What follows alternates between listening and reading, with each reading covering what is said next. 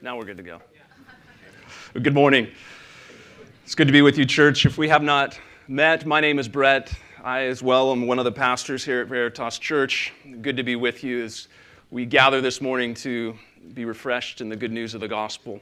One other final reminder in the ministry announcements for our members. Don't forget this evening at 5:30 we will be meeting again here for our final members meeting of this calendar year, and so that information should be there in your bulletin.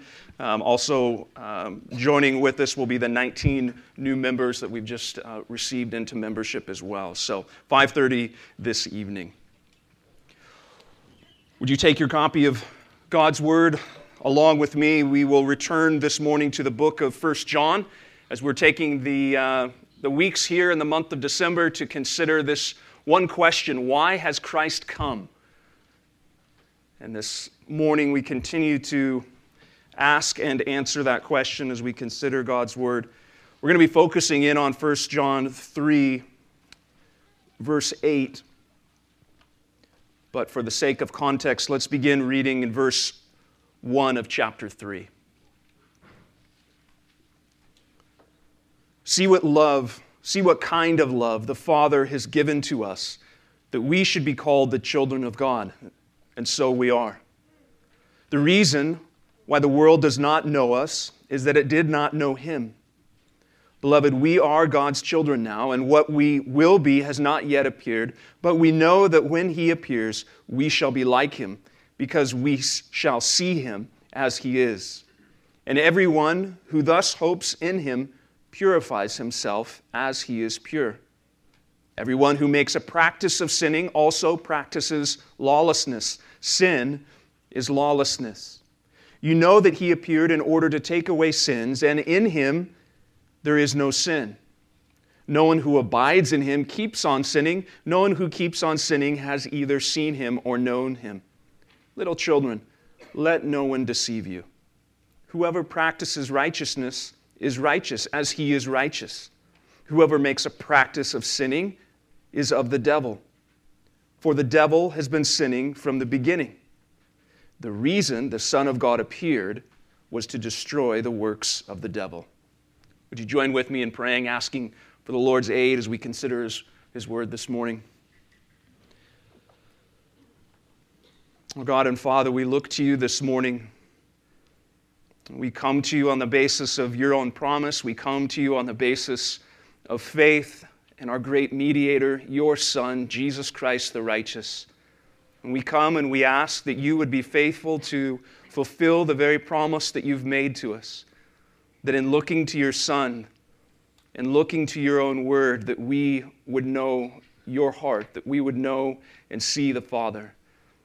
And in seeing the Father, we ask that we would know so much more of Your heart for us, that we would know something more of the great mystery of the gospel, that we would know something more of the grand scope and plan of our redemption, the hope that is set before us.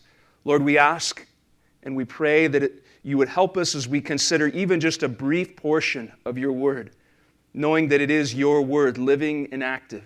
And so we pray and we ask that You would help us by the very ministry of Your own Spirit, that we would have eyes to see, ears to hear, that we would have the hearts of meekness that are ready to receive the implanted Word that's able to save our souls. And Lord, in hearing and receiving, we ask also that by the same work of the same Spirit, You would cause this Word to bear much fruit, that You would cause us to have great confidence in Your Son, that You would cause us to be overflowing with fullness of joy, being mindful of the fellowship that we share in the Son. We ask that You would accomplish this morning, that Christ may be magnified here in our midst, we pray. Amen. Well, if your home is like ours, you've probably already begun receiving a few Christmas cards in the mail.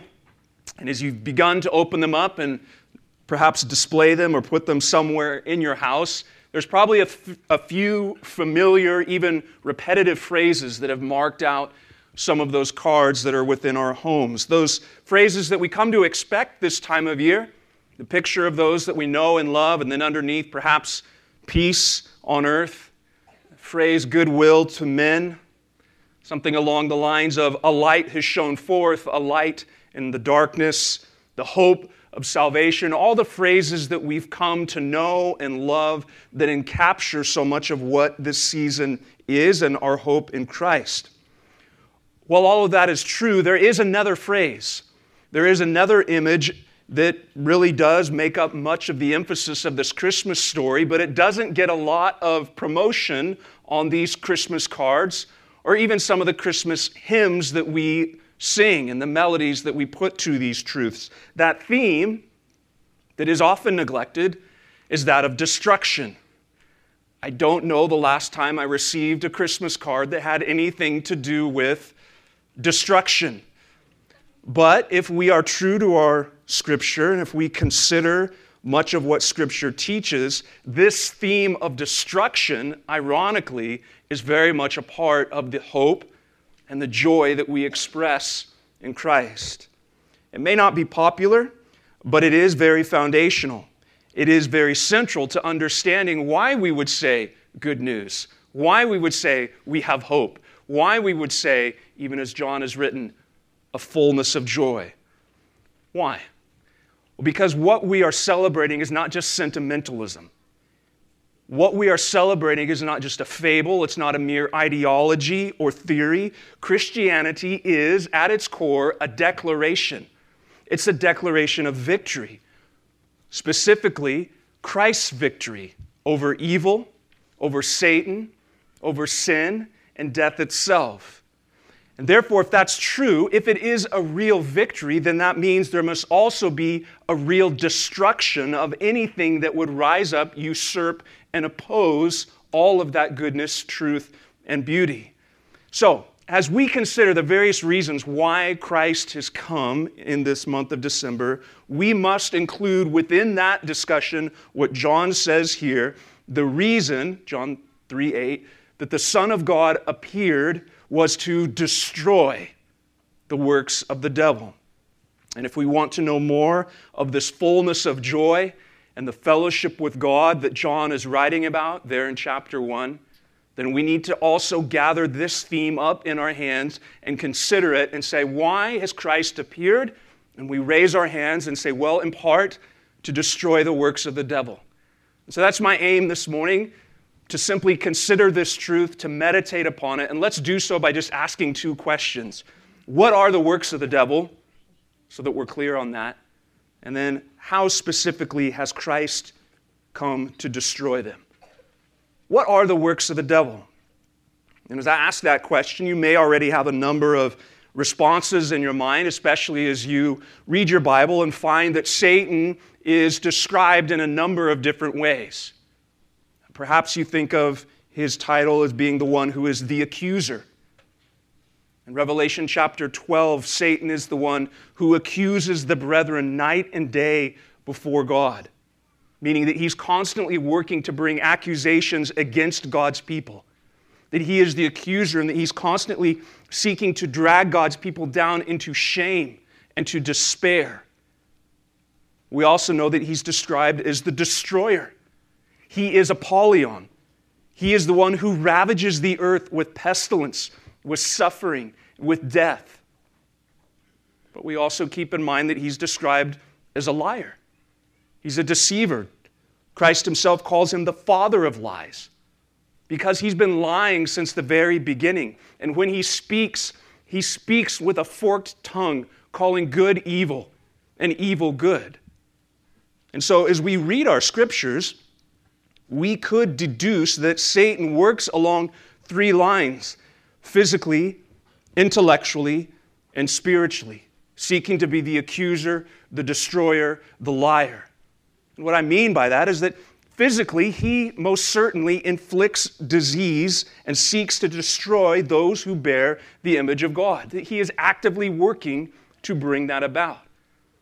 But intellectually, he is also working as he seeks to seduce and to deceive people into believing error.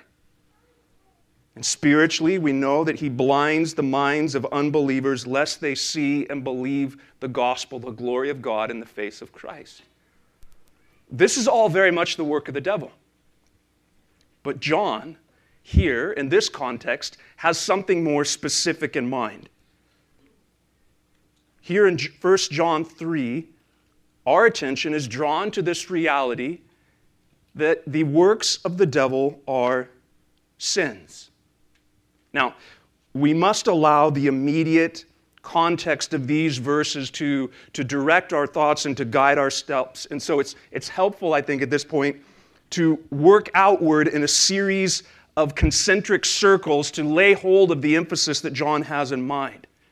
And the closest concentric circle is the sentence before in verse 8a and the sentence after in verse 9. What does John mean when he speaks of the works of the devil being sins? Look back at your Bible, verse 8. Whoever makes a practice of sinning is of the devil, for the devil has been sinning from the beginning. And then the verse we're considering, the reason the Son of God appeared was to destroy the works of the devil.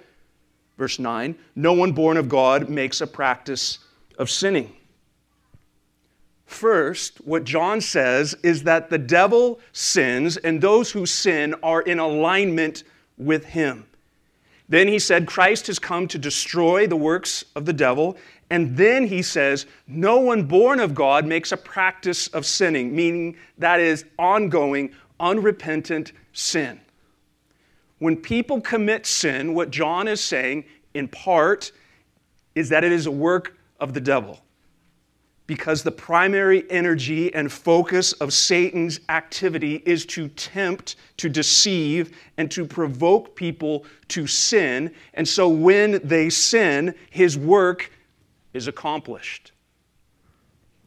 So, what John is getting at is that the Son of God came to destroy not just the guilt of sin that we considered last week, but actual sinning.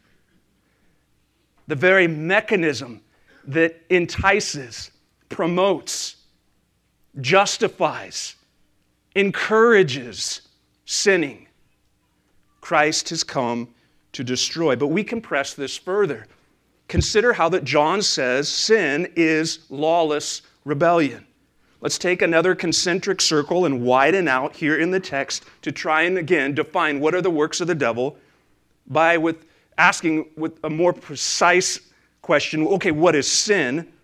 We'll look back at verse 4 as we widen out a bit more. Everyone who makes a practice of sinning also practices lawlessness. Sin is lawlessness.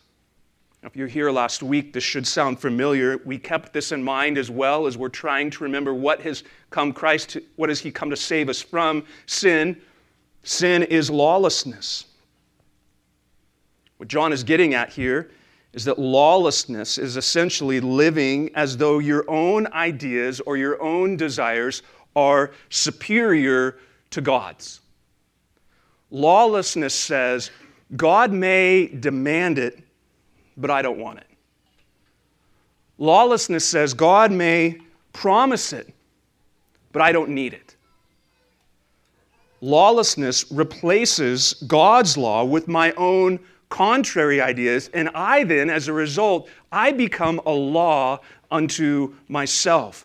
Lawlessness is this rebellion against the right of God to make laws that govern His creation. And this lawlessness essentially then is a pushback against the will of God. And this is sin. And so this really gets at the very root of the real problem with the world that you and I live in. We are sinners. And by our very nature and by our very choice, we suppress the truth of God's law. And secondly, we say, we have an adversary, Satan himself, who's made it his aim to lead this insurrection against men by enticing men and women everywhere to throw off the rule of God and to put on self-rule. Both of these things must be held together. We are sinners by nature and choice, and we have an adversary. His name is Satan, and he works night and day to entice sinners to continue to throw off the rule of God and say lawlessness is freedom. Lawlessness is good. This is very important. you may have a very robust and clear in your mind doctrine of sin. And this is good, because the Bible gives us a very clear and very robust doctrine of sin. But friends, we must remember the Scriptures also give to us a doctrine of our adversary. And sometimes we forget, while we love our Bibles and love to hold in the sense of, I understand the gospel when I understand sin, but if we don't also hold alongside that this reality of Satan who works lawlessness, who promotes sin, if we leave that out of the equation, then friend, you actually have a worse view of humanity than God does. If the doctrine of sin, if sin is the only reason why we sin, our nature, we have a much lower and a much worse opinion of humanity than God himself does. Because while we affirm depravity and we affirm that we are sinners by nature and choice, the Scriptures also say working in harmony with that depravity is one who seeks to overthrow God's rule by promoting lawlessness. He is, in a sense, fanning the flames. He is, in a sense, adding fuel to the fire. And both of these things are clear in our Scriptures. Think back just upon your own week. How much strife, anger, jealousy, fear, pride, lust was your attempt to exalt your own desires and to throw aside God's good rule. Go back and, if you could, review tape. What would you see? You would see that act of temptation. You would see that decision and that sin itself. But what led up to that? At some point along the line, there was this attempt and this decision to say, I'm going to exalt my own law above the law of God. All of the fracture, all of the pain in our various relationships, that is the result of lawlessness. All of the discontentment with chores and schoolwork and jobs is the result of lawlessness. And within all of this, we have an enemy who, just as we said, seeks to pour gasoline on our disordered loves, enticing us to go on sinning. And John is quick to note that the devil has been doing this since the beginning of creation. Because is not the ultimate act of rebellion to just put a question out there and say, did God really say? As he did in the garden? Is that not the ultimate act of rebellion? To seek to erode the good authority of God? To begin to question the purposes of God for his creation? Charles Spurgeon said, the work of sin is the work of the devil because it is such a work as he delights in. He has led the human race to become accomplices in his treason against the majesty of heaven, allies in his rebellion against the sovereignty of God Most High. The works of the devil make up a black picture. It is a thick darkness over all the land, even a darkness that might be felt. What he's getting at is the very thing that Scripture teaches here in 1 John 5. We know that we are from God, and the whole world lies under the power of the evil one. Or Ephesians 2, Paul's word to the church at Ephesus, and you were dead in trespasses and sins in which you once walked, following the course of this world, following the prince of the power of the air, the spirit that is now at work in the sons of disobedience. Do you hear that? Both realities are there. Our depravity and the devil. So then, stepping back, can you see then what the Son of God has come to destroy? The works of the devil are sin and lawlessness. And lawlessness is our close-fisted rebellion against the right of God to rule over us. And so the working of Satan then is to tempt, to deceive, and to persuade you and I that this good authority of God is bad, and instead to become our own authority. And so this means that Satan is actively working to plant, to promote, to cultivate the sort of pride within a heart that would exalt us to come to that place and say, yeah, that's absolutely true. This is lawlessness. And Christ has come to put an end to this rebellion, to crush the one who entices us to sin and works to destroy every reflection of the image of God. And so a major part of the celebration of Advent and meditating upon the coming of Christ is the celebration that Christ has come to obliterate the work of our enemy. And as we consider the teaching of Scripture, we're doing two things, especially in this season. We are, one, looking back to the first coming and rejoicing that this Son of God has appeared to destroy the works of the devil. And at the same time, we're looking ahead at the second coming, in which the kingdom will come in all of its fullness and all of its full expression, and that this enemy will be forever crushed and the kingdom of righteousness will reign eternally. Second question: how does Christ actually destroy these works? That's great that that's what he's come to do, and I understand that the works of the devil are sin, and sin is lawlessness, and is this inciting rebellion against the king. How does the Son of God, how does Christ actually destroy? Well, the Bible is very clear that through the death of Christ, through the resurrection of Christ, that Jesus displays his victory over the oppression of Satan and all of his minions. Yes, it is the end of our sin, and wrapped up with that is the destruction of Satan. Colossians 2, verse 13, Paul pulls these two truths together when he says, "And you, who were dead in your trespasses and the uncircumcision of your flesh, God made alive together with him, having forgiven us all our trespasses, by canceling the record of debt that stood against us with its legal demands. This he set aside, nailing it to the cross." Verse 15, "He disarmed the rulers and authorities and put them to open shame by triumphing over them in him." Both realities are affirmed again. Canceling the record of our debts by nailing them to the cross, and in doing so, putting to open shame the rulers and principalities as he triumphed over them. But John has something more in mind here. While that is true, he's zeroing in even a little tighter on what he is getting at. And our clue is that he refers to Jesus as who? The Son of God. John, under the inspiration of the Spirit, could have put any title here.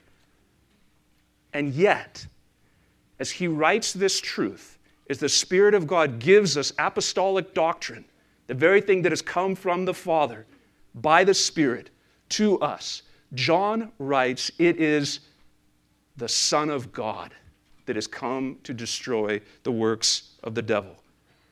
This may be a term you're familiar with.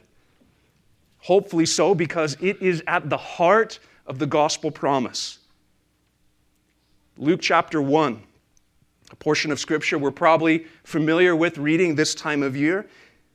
Verse 35, "The angel answered her," Mary, "The Holy Spirit will come upon you, and the power of the Most High will overshadow you. Therefore, the child to be born will be called Holy, the Son of God." But did you know that Jesus is not the only one referred to as the Son of God in Scripture? In fact, chronologically, in the storyline of Scripture, Jesus is not the first Son of God as the plan of salvation unfolds and is given to us. We get a little bit of clue when we continue reading in Luke's gospel and we come to the genealogy portion. Luke begins to trace back the genealogy of Christ, and when he comes to verse 38, it says, "The son of Enos, the son of Seth, the son of Adam, the Son of God." He directly connects Adam and his genealogy to God. Adam is called the Son of God. Now, have you ever considered why? Why is Adam referred to as God's son? Friends, if we grasp this, if we lay hold of this truth, what the Scriptures proclaim, the story of creation, of fall, redemption, and restoration, seeing Christ as the Son of God, it will become all the more wonderful to us. Consider what we are told concerning creation. From the outset of the biblical narrative within creation, we are told of a situation in which God rules over his people.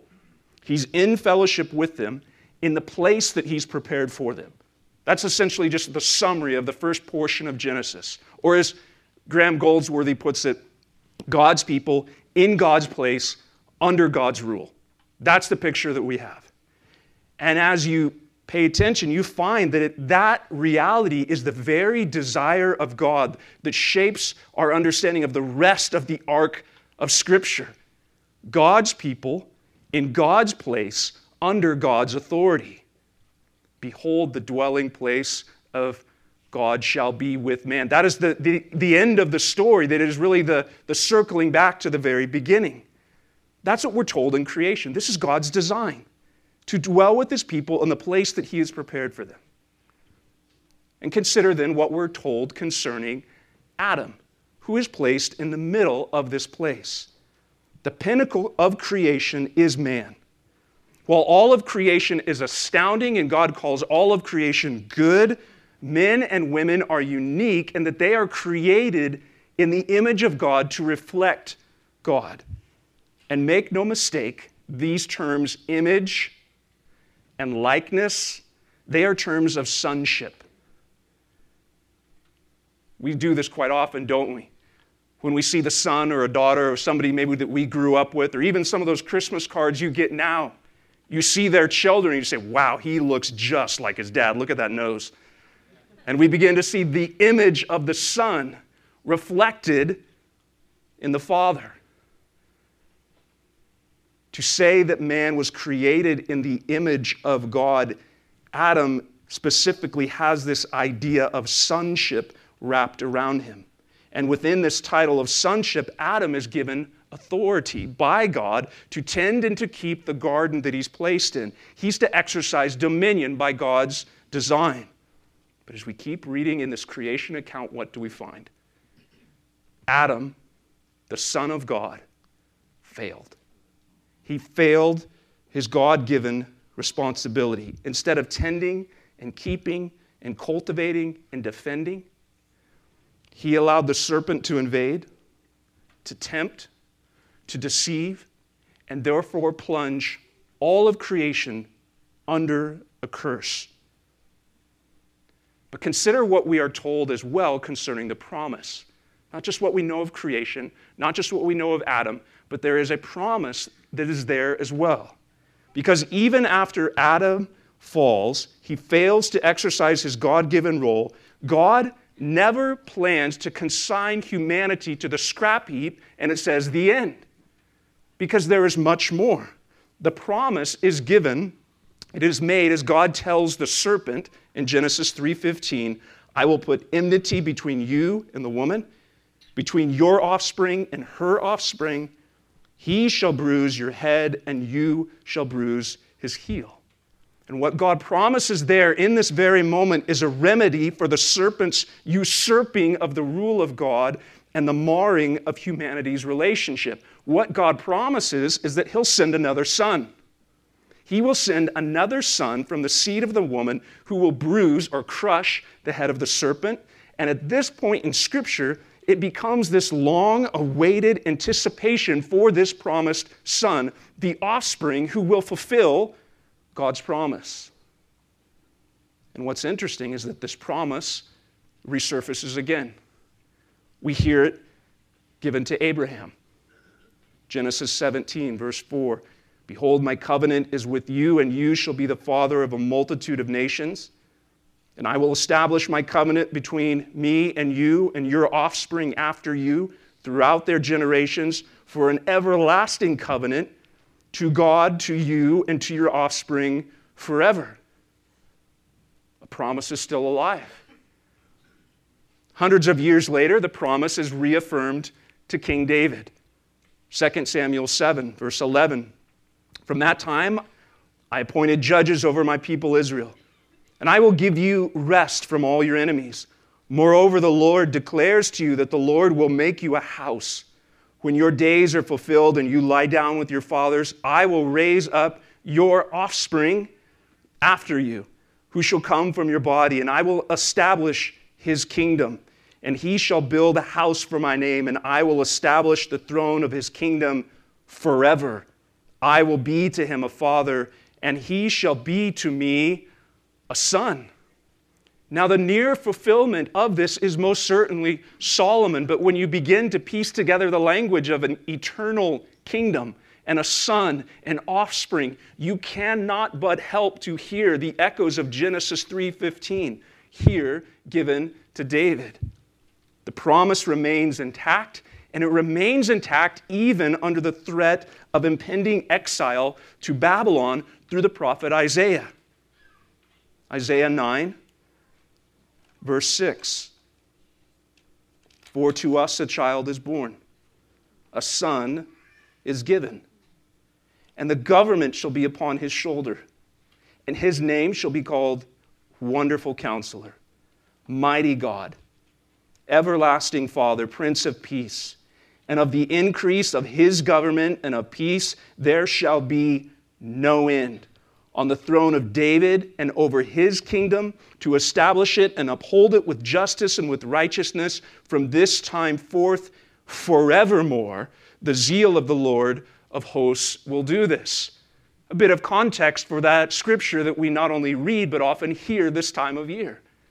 And then finally we come to the New Testament. And what do we hear there? Well, again, the story that we so often read this time of year in Luke chapter 1, verse 26. The 6th month, the angel Gabriel was sent from God to a city of Galilee named Nazareth, to a virgin betrothed to a man whose name was Joseph of the house of David. The virgin's name was Mary. And he came to her and said, "Greetings, favored one, the Lord is with you." But she was greatly troubled at the saying and tried to discern what sort of greeting this might be. And the angel said to her, "Do not be afraid, Mary, for you found favor with God. And behold, you will conceive in your womb and bear a son, and you shall call his name Jesus. He will be great and will be called the Son of the Most High. And the Lord God will give to him the throne of his father David, and he will reign over the house of Jacob forever, and of his kingdom there will be no end." You're beginning to hear the pattern, aren't you? Well, this promise of God is so central to the storyline of the Scriptures that the Apostle Paul considers it to be the gospel. Romans chapter 1. How does Paul begin as he writes to the church at Rome? Paul, a servant of Christ Jesus, called to be an apostle, set apart for the gospel of God, which he promised beforehand through the prophets and the Holy Scriptures concerning his Son, who was descended from David according to the flesh and was declared to be the Son of God in power according to the Spirit of holiness by his resurrection from the dead, Jesus Christ our Lord. The gospel, the Son of God, according to the power of the Spirit of holiness. Therefore, once we pan out with our wide-angle lens and begin to view the Scriptures, we will discover that the Son of God accomplishes and fulfills what the first Son of God, Adam, could not do. Jesus destroys the works of the devil not simply by what he accomplishes on the cross, but by the very fact of who he is upon the cross and in his death and in his resurrection. For Jesus is the second Adam. He is the true Son of God. Because what does Christ do? Well, look at everything that Adam was supposed to do and failed, and look at everything that Christ has come to do and accomplished. He faithfully and perfectly fulfills the commission to tend and to keep God's creation. Christ faithfully and successfully guards his people from the great serpent. He guards his people from the works of the devil instead of giving them into his schemes. Instead of plunging the world into a deadly curse, as Adam did, Christ comes to make his blessings flow as far as the curse is found. And so Jesus not only proves himself faultless in the face of temptation, but then he crushes the bondage of Satan and the curse of sin through his life, through his death, and through his resurrection. That is why we say he is the promised Son of God. His very identity and his very ministry accomplishes for us what Adam failed to do. So in all of this, we can confidently say Christ not only reconciles us to God, but he also delivers us from the power of the devil, that is sin and death. And Satan has no power ultimately over us.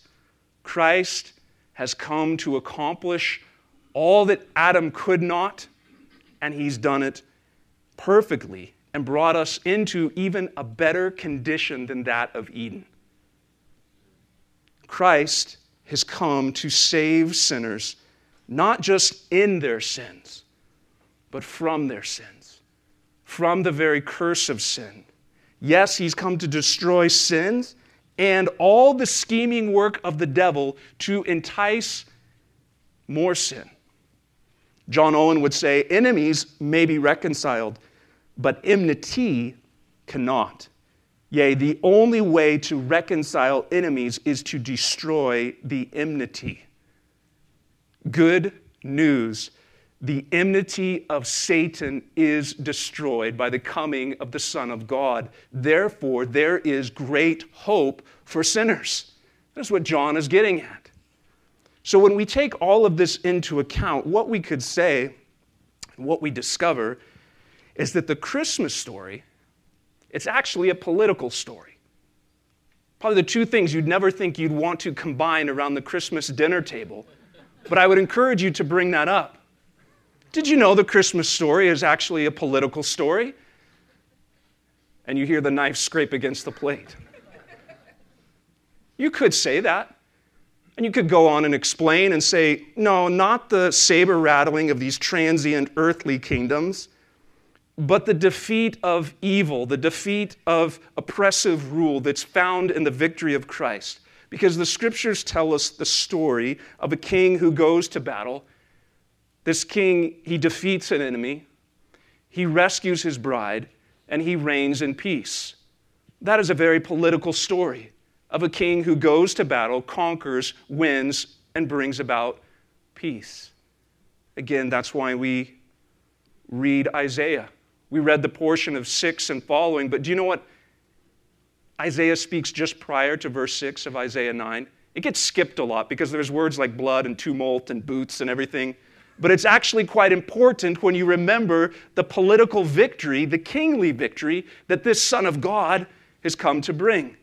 The people who walked in darkness have seen a great light. Those who dwelt in a land of deep darkness, on them a light has shone. You have multiplied the nation. You have increased its joy. They rejoice before you as with joy at the harvest, and they are glad when they divide the spoil. For the yoke of his burden, the staff of his shoulder, the rod of his oppressor, you have broken as on the day of Midian.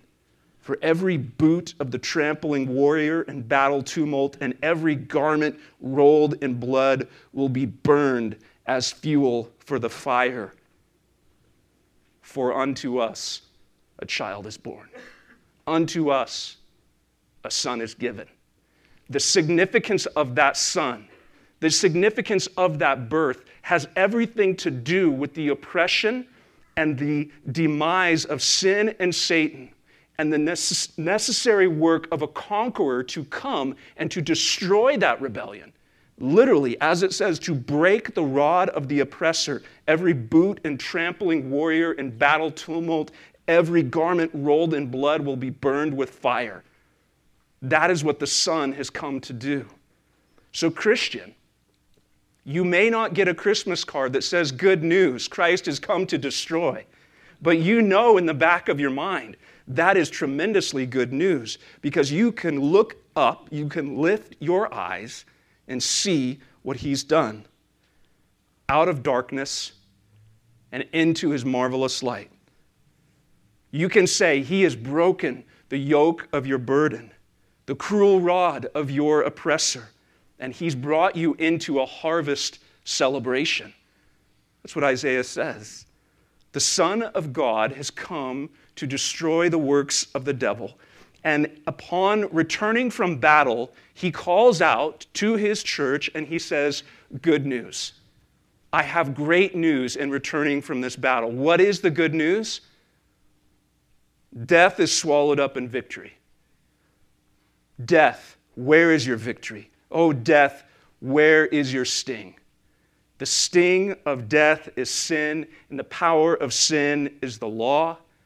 But thanks be to God who gives us victory through our Lord Jesus Christ. What we're saying is that sin and Satan shall not have the last word in the Christian's life. For the Son of God has come to destroy, to obliterate the works of the devil. He has not come merely just to impede or slow down his work. He has come to destroy it.